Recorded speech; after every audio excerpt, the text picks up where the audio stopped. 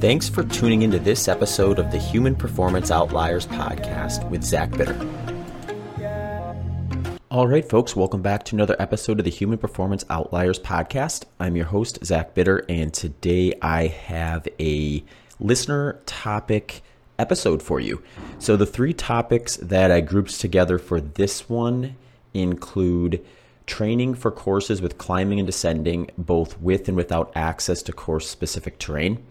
The actual question that was submitted had to do with training for trail races that have climbing and descending, but they don't have access to that type of training in their local running setup. So they were inquiring about whether like a stair stepper would be a tool that would be useful for something like this. So I just kind of expanded the question to include the entirety of preparing for trail courses that have a component of climbing and descending in it, just to hopefully include some other people who maybe are thinking along the same lines but do have access to some course-specific terrain. Second question is testing your fitness throughout a training plan. So the exact question was asking about how often you should baseline your fitness with tests throughout a training plan. So similar to the first one, I'm going to kind of branch it out just a little bit and just kind of talk about just the whole concept of baselining your fitness in order to properly set yourself up for the right types of workouts, as well as how you can maybe monitor or status check that throughout the training plan itself. Finally, the third question is how to fuel for high mileage training to avoid gastrointestinal issues, especially if feeling hungry and bloated. So that one I stuck a little more true to form in terms of the question. The specific question I think was just basically increasing mileage in training, constantly hungry and bloated at the same time. How do I eat, or what do I eat to maybe help minimize that sort of stuff? So I jumped into just kind of describing some of the ways that I would kind of look at this and then potentially problem solve depending on where the person is at, whether they're getting into this and they're anticipating that sort of a situation occurring, or if they've had those experiences in the past. Awesome. So those are the questions that we have for today's episode. If you have questions or topics that are either add-ons to the ones that we're covering today or on previous Q&A topic-based episodes, feel free to send those to me. Or if you have original ones that you're just curious in and you want me to weigh in on, feel free to reach out to me and send those over. I will add them to the list and cover them in a future episode like this one. You can do that by shooting me an email at hpopodcast@gmail.com or reaching out to me on my social media channels, which are at Zach Bitter for Instagram, at ZBitter for Twitter, and at ZBitter Endurance on Facebook. You can also head over to my website, which is just zachbitter.com, and there is a contact form there as well. Alrighty, before we get rolling with these questions and topics, just a couple announcements. There is a group run in Austin, Texas that I help manage. It's called the Outliers ATX Group Run. I partnered with Alpha 180 to put this together. So we have an all-comer setup where there are options currently for a 6-mile loop, a 4-mile loop, and a 2.5-mile out and back. That is usually a run-walk setup. We actually just recently added 2 start times. So if you are looking to go a little further than any of those distances, you can actually attend both of them or pick your time that works best for you. So we have an 8 a.m. and a 9 a.m. start on Sunday mornings. We meet at Metz Park. You will want to check out Outliers ATX on Instagram for any updates and details about specifics. Usually what we've been doing is we'll start that 8 o'clock one. We'll do a run from there.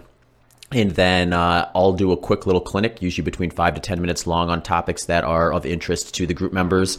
And then we head out for that second run at 9 a.m. Typically, the 9 a.m. one has more people there. So if you're interested in a little bit of a larger group, that's probably the one to target if the time frame is not of any issue to you. Otherwise, if you're looking for a little bit of a smaller group, 8 a.m. might be a good one for you for those purposes. But like I said, if you want to do them both, you're more than welcome. Doesn't matter if you're fast, slow, if you want to walk, run. We've got options for everybody. You can bring your dog, bring your family, strollers. All these things are welcome. So we're looking to be as inclusive as possible with this particular meetup. If you are local to Austin, obviously, we'd love to have you on a routine basis. But if you are visiting and want to meet up with me, that is a great spot to do it. Also, if you want to support the show in a non-monetary way, Liking, sharing, subscribing on your favorite podcast platform is a great way to do it. When you share stuff on social media, like, share, and subscribe on your favorite listening platform, it helps me grow the podcast. If you are interested in any type of coaching support, whether it be one of my pre-made plans or working one-on-one with me, I have a bunch of different options related to both of those, as well as consultation options and email collaboration options for people if they want to work with me on whatever they are training or preparing for at the moment. You can find all the information to that at zachbitter.com. At zachbitter.com, you can also subscribe to my newsletter, which is an email that I'll send out. At this point, I've been doing them very seldom, but I will likely be increasing the frequency of those as we head into the new year. But that can be signed up for at zachbitter.com as well. If you want access to these podcast episodes that are ad-free audio and early release, meaning they go up as quickly as I can get them put together after we record, you can access those on the show Patreon page. So if you want to check that out, you can head over to zachbitter.com/HPO. That page is also a spot where I put links and details to all the previous episodes. So if you're curious about the show notes or links that we talk about in that particular episode, it's a great spot to connect, to see that, as well as find the different audio and video options that are available for the podcast itself. But finally, if one of the show sponsors has a product that you think would be useful in your lifestyle, you can let them know that you heard about them from the Human Performance Outliers podcast. All the sponsors for the Human Performance Outliers podcast can be found at zachbitter.com/HPO sponsors. Links to all of this will also be in the show notes as well, if it's easier for you to click over to all those links I've mentioned in this intro by going into the show notes. This episode's sponsors include Bioptimizer's Magnesium Breakthrough Supplement and Bon Charge's Sleep Mask and Blue Block Glasses. Bon Charge is a holistic wellness brand with a range of products that help you navigate the modern environment in a better way. They focus on things like circadian rhythm and optimal sleep routines. I've been using 2 of their products this summer. These include their 100% blackout sleep masks and their blue light blocking glasses. Good sleep hygiene, like a cool temperature environment, pitch black darkness, and a quiet environment, can go a long way to help you stay asleep and maximize your nighttime rest. So personally, I like a consistent routine I can replicate whether I am at home or traveling. Being able to replicate my routine as close as possible makes it easier to consistently get a good night's sleep, regardless of whether I am home or traveling. I use the Bon Charge sleep mask to make sure I have the same 100% blackout, regardless if I am at home or traveling. The material on the Bon Charge sleep mask is comfortable, adjustable, and allows me to sleep on my back or sides without discomfort. The soft padded eye cups allow you to open your eyes while wearing the mask. I also spend a lot of time every day staring at computer screens, phones, and tablets while recording, editing podcasts, answering emails, and writing my coaching plans. I use the Bon Charge blue light blocking glasses while trying to stay an arm's width away from the screen when possible and refocusing my eyesight every 20 minutes. This helps minimize discomfort from blue light and glare from staring at screens all day.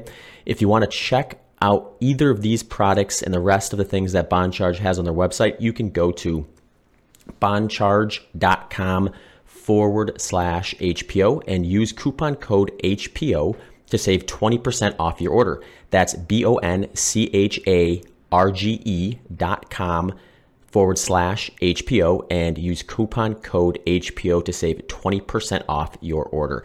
Bon Charge ships worldwide in rapid time and has easy return and exchanges if you are not satisfied. All right, folks, let's talk a bit about magnesium. Magnesium is abundant in green leafy vegetables, nuts, seeds, legumes, and whole grains. Magnesium is also an antagonist of calcium in the body and is required for vitamin D synthesis and activation.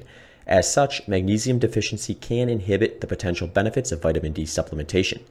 If your way of eating does not include many magnesium-rich foods, or you have these but still experience low levels of magnesium, you might want to consider Bioptimizer's Magnesium Breakthrough. Supplementing with magnesium can have its downsides, one of which is it can also be a laxative, which could just exacerbate the problem you are trying to solve. Magnesium Breakthrough is my favorite magnesium product because it is the only full spectrum magnesium supplement with 7 unique forms of magnesium that your body can actually absorb. And this month, Bioptimizers are including free bottles of their full line of digestive health products on select orders while supplies last. That means you are getting free products to try that will support your digestive system. Having an optimized digestive system means less energy trying to digest foods and absorbing more nutrients from the foods you eat. This special offer is only available at magbreakthrough.com/human. Visit magbreakthrough.com/human and enter code HUMAN10, that's HUMAN10, for 10% off any order. Bioptimizers also continues to offer its impressive 365-day money-back guarantee, so you can test it out risk-free. Links and details can be found in the show notes or at zachbitter.com/HPO sponsors. All right, let's jump into that first one. So this first one, we're looking at just specifics to training for a course that has a component that includes climbing and descending in it. When folks have access to terrain similar to the course itself, generally speaking, I advocate for prioritizing course-specific terrain, especially in the back part of the training plan when you're building out your long run, so that you're doing the race-specific stuff closest to the race itself. And with one of those components being the course itself, trying to mimic the terrain as closely as possible. Some of the reasons for that is it's just going to match the mechanics that you're going to use on race day. And it's also going to allow you to get in better tune with just how intensities are going to feel and vary from certain terrains to others. So if you do have access to terrain specific to your course, the thing I like to do is, especially with the long runs and when you get into the long run development, start moving your training towards that terrain. So if we're talking about a race course that has a lot of climbing and descending, or any climbing and descending, trying to match that course profile as closely as you can is the move. And if you can get close to the actual percentage grades that you're going to see on those courses, that's even better. So one thing I like to do with some of my coaching clients and myself, if I'm doing a course like this, is we'll actually look at the course profile, because sometimes you need to dive into it a little bit. You can find just like the averages. You can look at just the net gain and loss over the course of the distance that you're going to race and come up with an average and try to target that. That's sort of like going through the first layer. Another way to do it is look at it even a little closer and just determine whether the course has a lot of variety. And by variety, I mean, do they have some climbs that are quite steep while others are more moderate and others are more gradual? So you might find a course that has like some spots where it's kind of a gradual 5 to 6% grade climb for a while. You might have another course, or later in the course, you might have real steep, like 20+% grade, where most people are going to be hiking up that section. And then you might have something even a little more in between that, closer to like 10, 12% grade. If you have a situation like that, you may want to try to find situations where you're able to target that variety over the course of long runs, or if it's not in one run, spread out over your training plan so that you're actually working on the specifics and the mechanics that you'll be doing on the grades that you'll do on race day.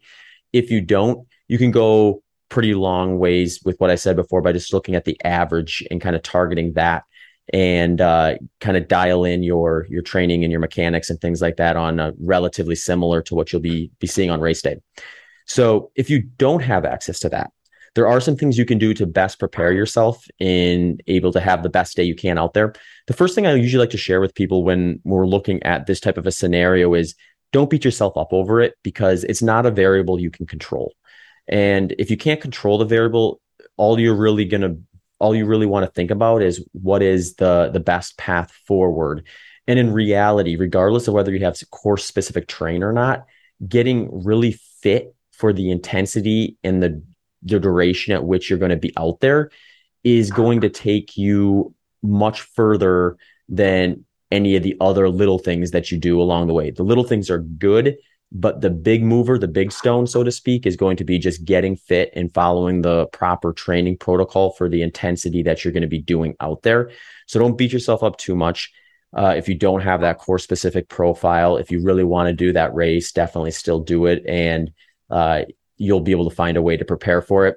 What I like to do with these situations is, as the question kind of implied and actually asked, is a stepper a good substitute?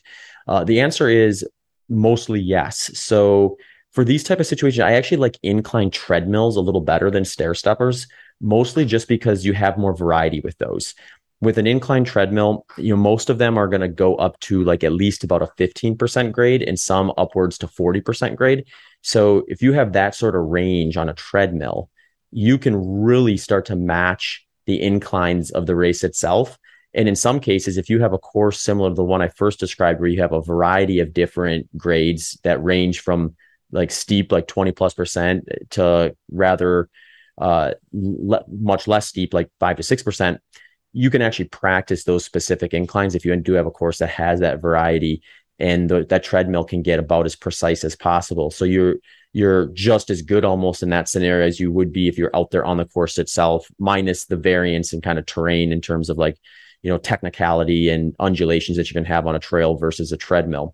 The stair stepper is going to be kind of more fixed. You're going to have that steeper incline kind of consistently. So it's going to be useful, but it's not going to be exact in terms of the mechanics that you would use on race day. What you'll likely improve still, though, would be like mechanics like hip flexor strength, that where you're going to have to drive your knee up to go up an incline a little bit more, or the fact that when you're going up a steeper incline, you're going to be on your toes, your balls, your feet a little more. So you're going to be engaging your muscles in a way that's at least semi similar to what you would maybe doing if you're going to power hike up a climb or something like that. So these stair steppers and things like that can be used, and those are going to be useful tools for you if you have access to them and don't have access to course specific terrain. But it's going to be just for half of that equation, which is the uphill side of it. The other thing you want to consider, and this is actually the part that sometimes beats people up the most, is the downhill running side of things. So when you start running downhill, even though the effort is really easy or feels really easy compared to running uphill or even running flat, what you end up doing is you end up creating a situation where you're loading up your quadricep muscles with eccentric contractions.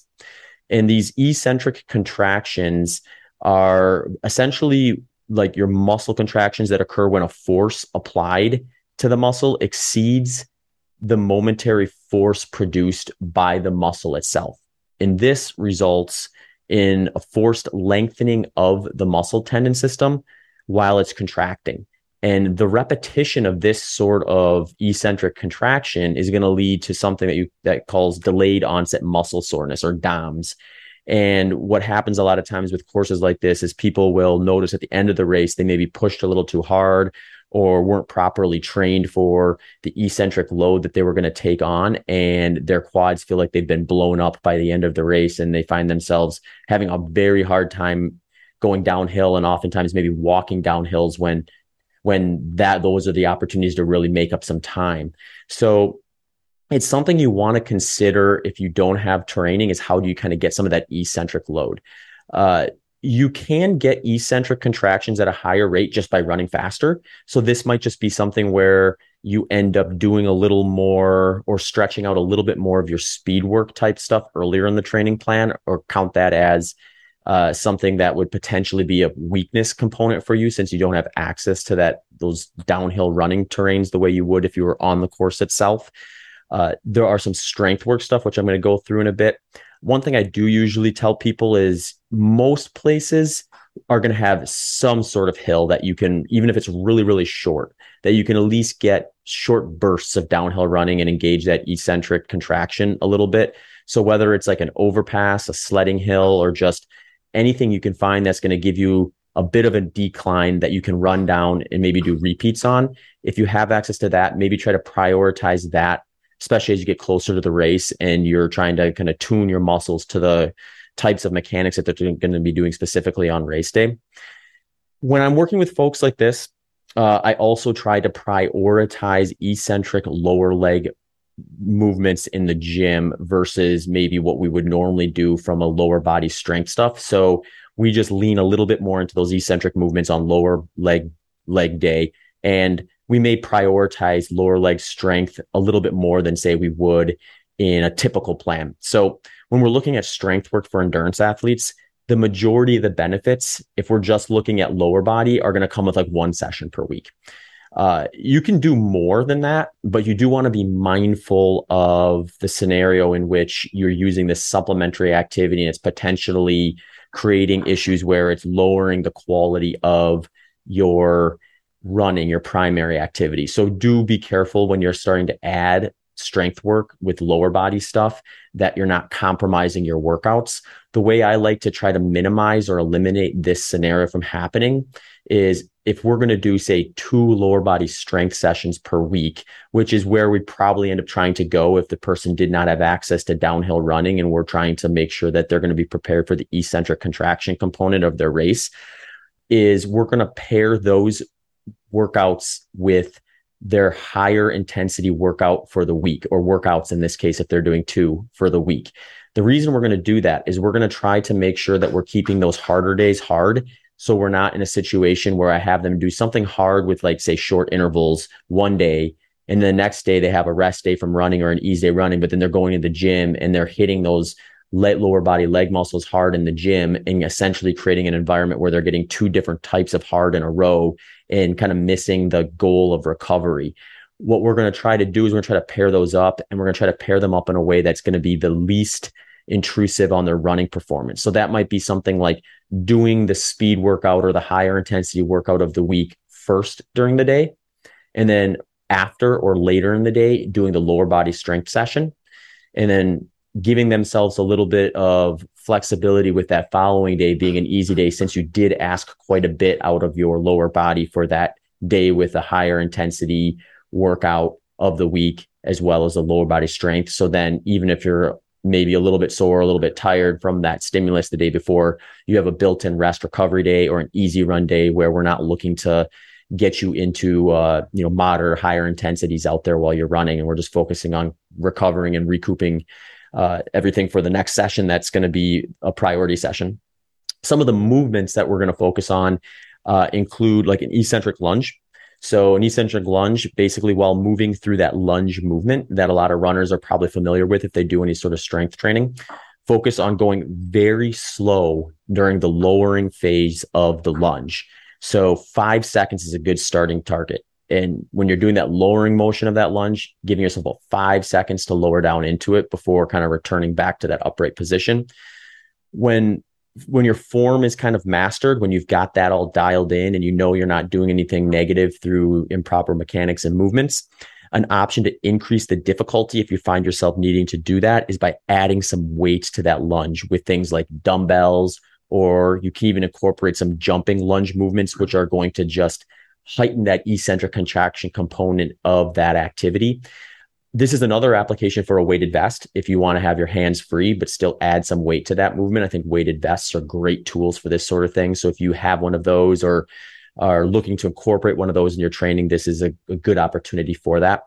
Another movement is dumbbell side lunges.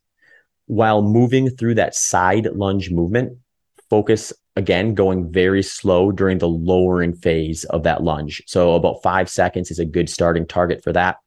You can incorporate a step or a box to step down from. This will kind of amplify or increase that eccentric portion of that movement if you do that. So start out without that and then gauge kind of how your body feels after that. But if that becomes something that is becoming quite easy for you, you need to increase the difficulty a bit to maintain the progress. Adding that step or box is something you could consider. Next is skaters. Skaters is a movement that's a little bit more dynamic version of a side lunge. You want to kind of perform this as like a small jump to the right, followed by a small jump to the left while moving through a side lunge movement. So you're really just kind of like increasing that eccentric portion or eccentric component of that side lunge. So this might be something that you don't necessarily put in the early stages of strength work if you're new to that, or if you are going to put this in on the early stages, maybe just be a little more mindful about how much of them you do the first time and gauge how your body responds to that. Strength work is going to be the same as training, where we're looking to kind of micro stress you, where we're giving you just enough stress so that you're going to make some improvements, but not so much that we're taking future workouts off the table. Next would be a reverse dumbbell lunge. This movement is similar to a forward lunge, but with the movement going backwards into that lunge position versus forward. So while moving through this backwards lunge movement, again, focus on going very slow during the lowering phase of that lunge. 5 seconds is a good target once again. Finally, another one I like is single leg box squat. So for this one, you want to keep one leg elevated off the ground in a straight formation with your arms reached out in front, parallel from the floor, and then lower towards the box or bench with a squatting motion. And that's going to be that final movement that I really like to kind of add for some of these eccentric movements in the strength in the gym. So hopefully with that sort of stuff, you can kind of close that gap a little bit on your lack of core specificity. If you do have specific core stuff, it's not a bad idea if you have a lot of long downhill running in your on your race to kind of include this as a component of your lower body strength. I think if you do have access to that downhill stuff, though, that's going to be the most direct way to work on the specifics that you'll use. And you'll probably just have a little more flexibility in your lower body days to include some different types of lower body strength movements if you want. All right. Next question is, what is the best way and how often should you baseline your fitness? So this is kind of a question that I think you want to look at through kind of like two angles, which is like, how do you kind of first start out with a fitness test that's going to allow you to properly execute the workouts that you're focusing on? And then once you have that information, how do you kind of progress through your plan in order to use it optimally? So for this type of stuff, like the first thing I think you want to do is you want to kind of outline what is going to be your focus points in training throughout the entire plan. So if you're working on a plan the way that I typically do, which is weaknesses and important things, but least specific to race intensity earlier in the plan. And then as you move through the plan, you get more and more specific with the things that you're doing up until that final kind of peaking phase where you're going to be focusing primarily on the specifics to that race distance and intensity. You want to be thinking about these things because those are going to kind of highlight when and where you're going to do these specific workouts, which is also going to determine kind of what you're measuring or what fitness marks you're trying to measure for. So if we break this down kind of simply, what I like to do is, like, let's say we're working on short intervals. If you're working on short intervals, you can do kind of a field test or a fitness test in which you're going to gauge the intensity at which you'll do your short intervals at. And that's going to be kind of that first way to kind of baseline your fitness or determine what it is you want to do with those short intervals. A lot of times I like to use like a Cooper test, which is a 12-minute essentially time trial where you're running as fast as you can for 12 minutes, as evenly paced as possible. It doesn't have to be a race day setting, but if it's a race that kind of gets you in that general time frame, you can use that. You want to take the intensity that you produced for that time trial and try to replicate that intensity as close as possible when you're doing your short interval sessions.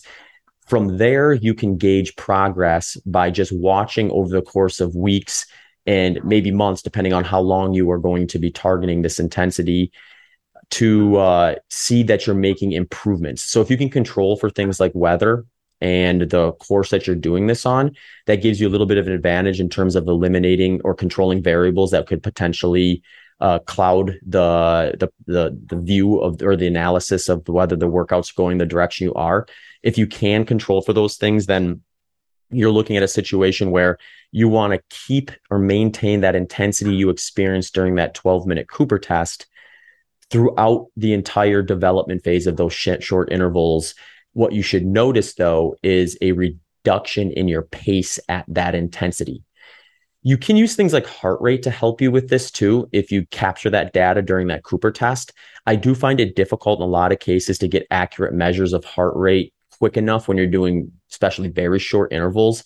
And it oftentimes is a high enough intensity. Like my short intervals tend to be described as a 9 out of 10 perceived effort. So it makes it a little more difficult to be like glancing at heart rate monitors and then actually responding to it, because if you get a faulty reading or it's just not responding quick enough, like how do you necessarily make those adjustments when you're doing a workout that's at that high of an intensity? It makes it kind of difficult. So I think you really do want to lean into the perceived effort for this one.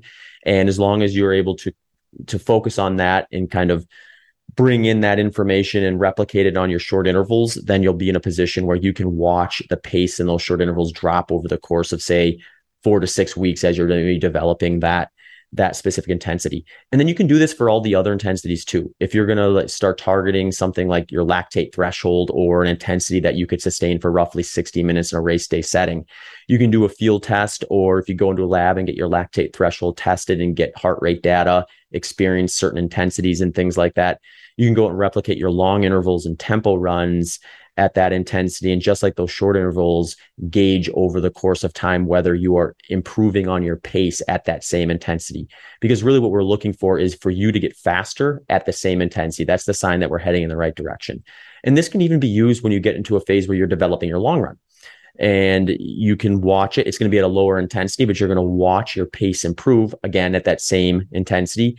And when you start getting into longer intervals, steady state stuff, and long runs and stuff like that, heart rate, I think, becomes a little bit more of a potential tool that you can use alongside perceived effort, because you're more likely going to get an accurate reading that you can actually make use of during the workout itself.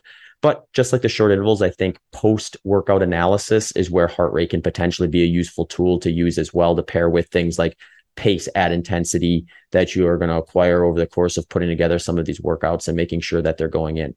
So to sort of finalize the answer to this question too, I don't know that you necessarily need to be continuously baselining fitness the way you would with like a field test that you'll do in the beginning throughout your plan. I think it's a good idea to do those things at the start of a new plan or a new build as you're maybe coming off an off season, confirming if your fitness is where your fitness is at relative to where you ended last time when you first ended those sessions and headed into your last race.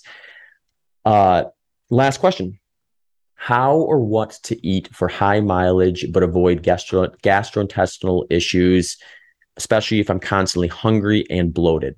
Okay, so this is a really good question, because I think a lot of times when people start diving into nutrition and healthy foods and things that they're supposed to eat or supposed to include into a balanced diet, a lot of times this type of stuff ends up skewing towards things like weight loss goals and satiety, things that aren't necessarily the goals of somebody who is putting in a lifestyle of high energy output. You know, you're training for your ultra marathon or your marathon or any endurance race, and you maybe are doing workouts sometimes where your energy output is 50% or even 100% and further above your resting metabolic rate. And in a situation like that, some of these healthful foods that are more geared towards satiety and potentially weight loss or weight maintenance can become a problem, because they tend to sit in your stomach longer. They tend to make you feel full, potentially bloated. And if you have to work out to do after a meal that is comprised of foods like that, that could just be counterproductive for the progress you're looking from a performance standpoint. So for these type of situations, I like to actually come up with a list of foods that are a little more high energy, low volume, which just means they have a very high calorie count for the weight or size of that item. So you get a lot of bang for the space that's going to fill up your stomach, is what we're going for there. And then from there, it almost doesn't matter whether you're someone like me who kind of follows a little bit more of a low carbohydrate diet, if you're someone who follows a strict or ketogenic diet, or if you're someone who's following a moderate or high carbohydrate diet, because there are foods that kind of fall within those categories on both sides of those macronutrient sides, fat or carbohydrate. You can find carbohydrate sources that are high energy, low volume. You can find fat sources that are high energy, low volume. And I think you definitely want to have a list of those for those days where you're having a big energy output, but you don't want to feel like you're always full throughout the course of the day or heading into that workout itself. And that alone is probably going to help a lot with some of those gastrointestinal issues. If you're feeling constantly hungry and bloated, it could potentially help with the bloated side of that. Sometimes I feel like if someone is feeling constantly hungry and bloated at the same time, that can be a sign that they are potentially getting maybe a little too aggressive with things like fiber. So their stomach is full, but their energy demand is not met. So their body is sort of giving this mixed message where I'm full, but I still need more fuel because you just had me run X number of miles and I want to train again tomorrow type of a situation. So this is where I think you do want to maybe just check to make sure you're not like greatly exceeding the recommended values of things like fiber and getting a little too aggressive with some of those bulkier foods.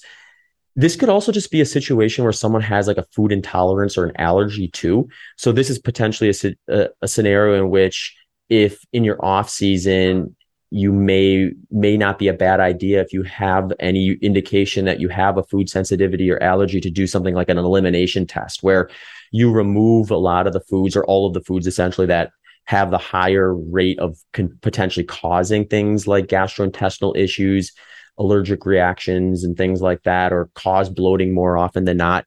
Removing those from your diet for like say 4 weeks or 30 days or something like that, and then reintroducing some of those that you want to kind of bring back potentially one at a time.